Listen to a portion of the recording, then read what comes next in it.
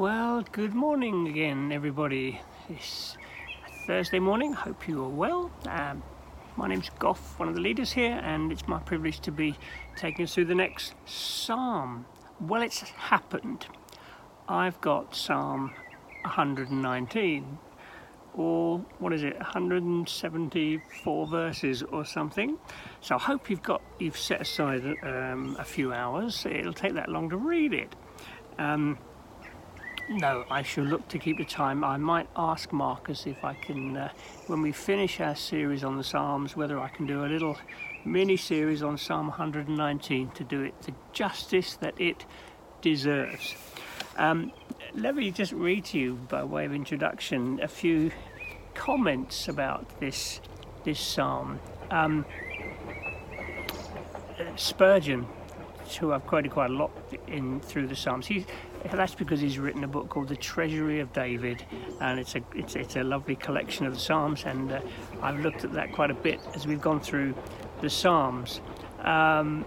He says it's the longest of Psalms, but it also excels in breadth of thought, in depth of meaning, and height of fervour. The one theme is the word of the Lord. And he goes on to say this: most read their Bibles like cows that stand in the thick grass and trample under their feet the finest flowers and herbs. Well, I'm going to try not to trample through this psalm. As I say, I'll see if I can do it a bit more justice later on. It is feared we often do alike to that, yes. This sacred ode is a little Bible, the scriptures condensed, a mass of Bible-line holy writ, written in holy emotion and actions. It's another little comment here. Matthew Henry, you may have heard of Matthew Henry. He's quite well known for his big commentary. He's written a commentary of the whole Bible, but Matthew Henry says that his dad gave him this advice. He advised us to take a verse of this psalm every morning, to meditate upon it, and go over the psalm twice in a year.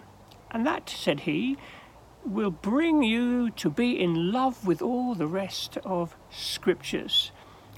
So it's worth pondering over. Jonathan Edwards, here's another one. I know of no part of the Holy Scriptures where the nature and evidence of true and sincere godliness are so fully and largely insisted on and delineated as in the 119th Psalm.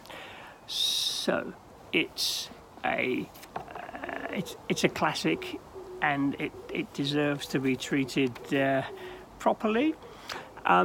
Just to say, it's another acrostic psalm. In other words, using the letters of the Hebrew alphabet, but here each letter of the alphabet has around about eight verses, so it takes a lot more time to get through them all. And it is, as Spurgeon said, this psalm speaks about the word of the Lord.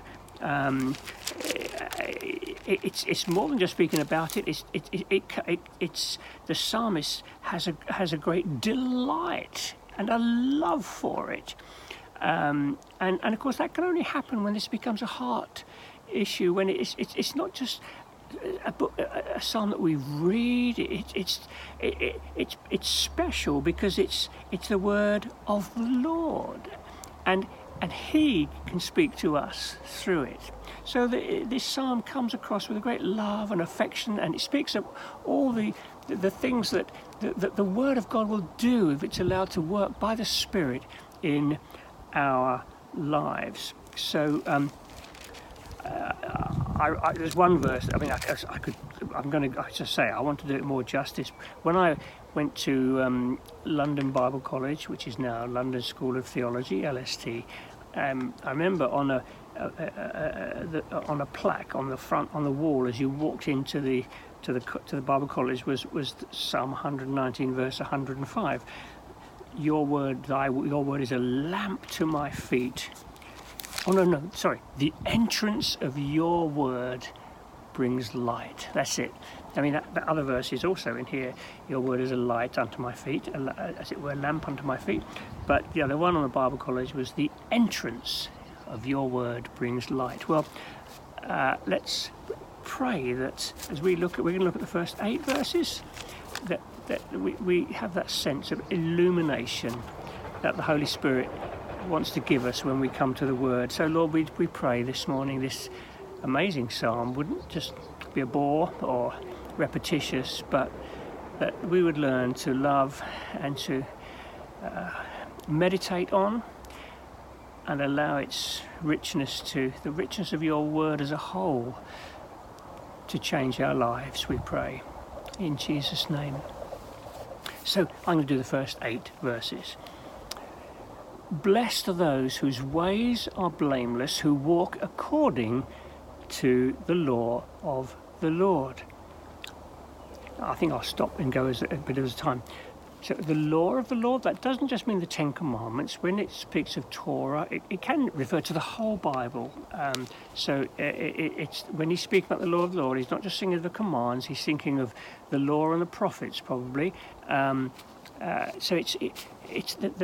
Speaking of Scripture as a whole.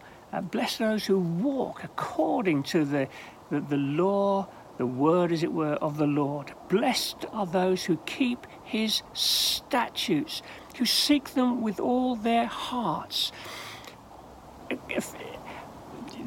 sure you've not missed the word blessed, folks. This is the tone of Christianity. This blessing here, this is not something that is burdensome and something of that brings misery. There's blessing for those who ponder and allow God to speak through his word. I've given you that quote before of Martin Luther. The Bible is alive. It has legs. It runs after me. It has arms. It takes hold of me. Blessed are those who walk according to the law of the Lord. Blessed are those who seek his statutes, coming daily to the word. Lord, I want to hear your voice. I want to know your ways.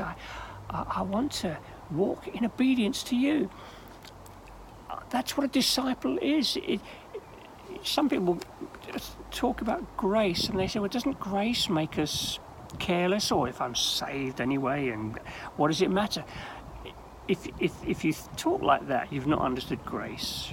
When you understand grace, the kindness of God that chose you and loved you and saved you through the cross, when you understand grace, it changes you. You want to live to please the Lord. And that's why we want to be in here. We don't want to have our own imagination of what God's like. Oh, I'm sure God will be all right with this. Oh, I'm sure he'll be... No. Let's Lord, what pleases you? What doesn't? Let's walk in the light of those things. So blessed are those who keep his statutes, who seek him with all their heart. It's not just a head thing, it's our inner being, heart, mind and soul. Whatever. Inner being is a better phrase to use. It's our inner being, our emotions, affections, the real us. It's a matter of our whole lives being won by the Lord Jesus and being led by him, seeking him with their whole heart. God, don't let me be half-hearted. I think of those, do you remember the prophets of Baal and Elijah, people halting between two opinions. Who you choose you this day, who you will serve. God, give me an undivided heart, a heart after your word. Where have I got to? They do no wrong, they follow his ways. You've laid down precepts that are to be obeyed. Lord, we want to live in the light of your word. We want to live in obedience to you. We want to please you. Oh, that my ways were steadfast. Hey, you know, we need daily, don't we, to come. Lord, set my compass right today. As long as I am in in the flesh, as it were. As long as I live this life, I want to make sure that each day you set my compass, that I'm not drawn away by foolish things. Oh, that my ways were steadfast in obeying your decrees. Then I wouldn't be put to shame. When I consider all your commands, I will praise you with an upright heart as I learn your righteous ways. Delight. I said delight is in here in this psalm a lot. The psalmist, I mean, and you could argue he's under. He doesn't know of the cross and the provision that God has made in coming down to us, and yet he delights in the law of the Lord. He delights in the word of God, in God's ways, wanting to please him. I will praise you with an upright heart. I will obey your decrees. Do not utterly forsake me. I've scratched the surface there. I want to pray for us this morning that we would love God's word and honour it and cherish it and read it and underline it, and not be rushed from it, but take time, not trample it like those cows, the quote at the beginning. Father, I pray for us that thank you that you speak to us.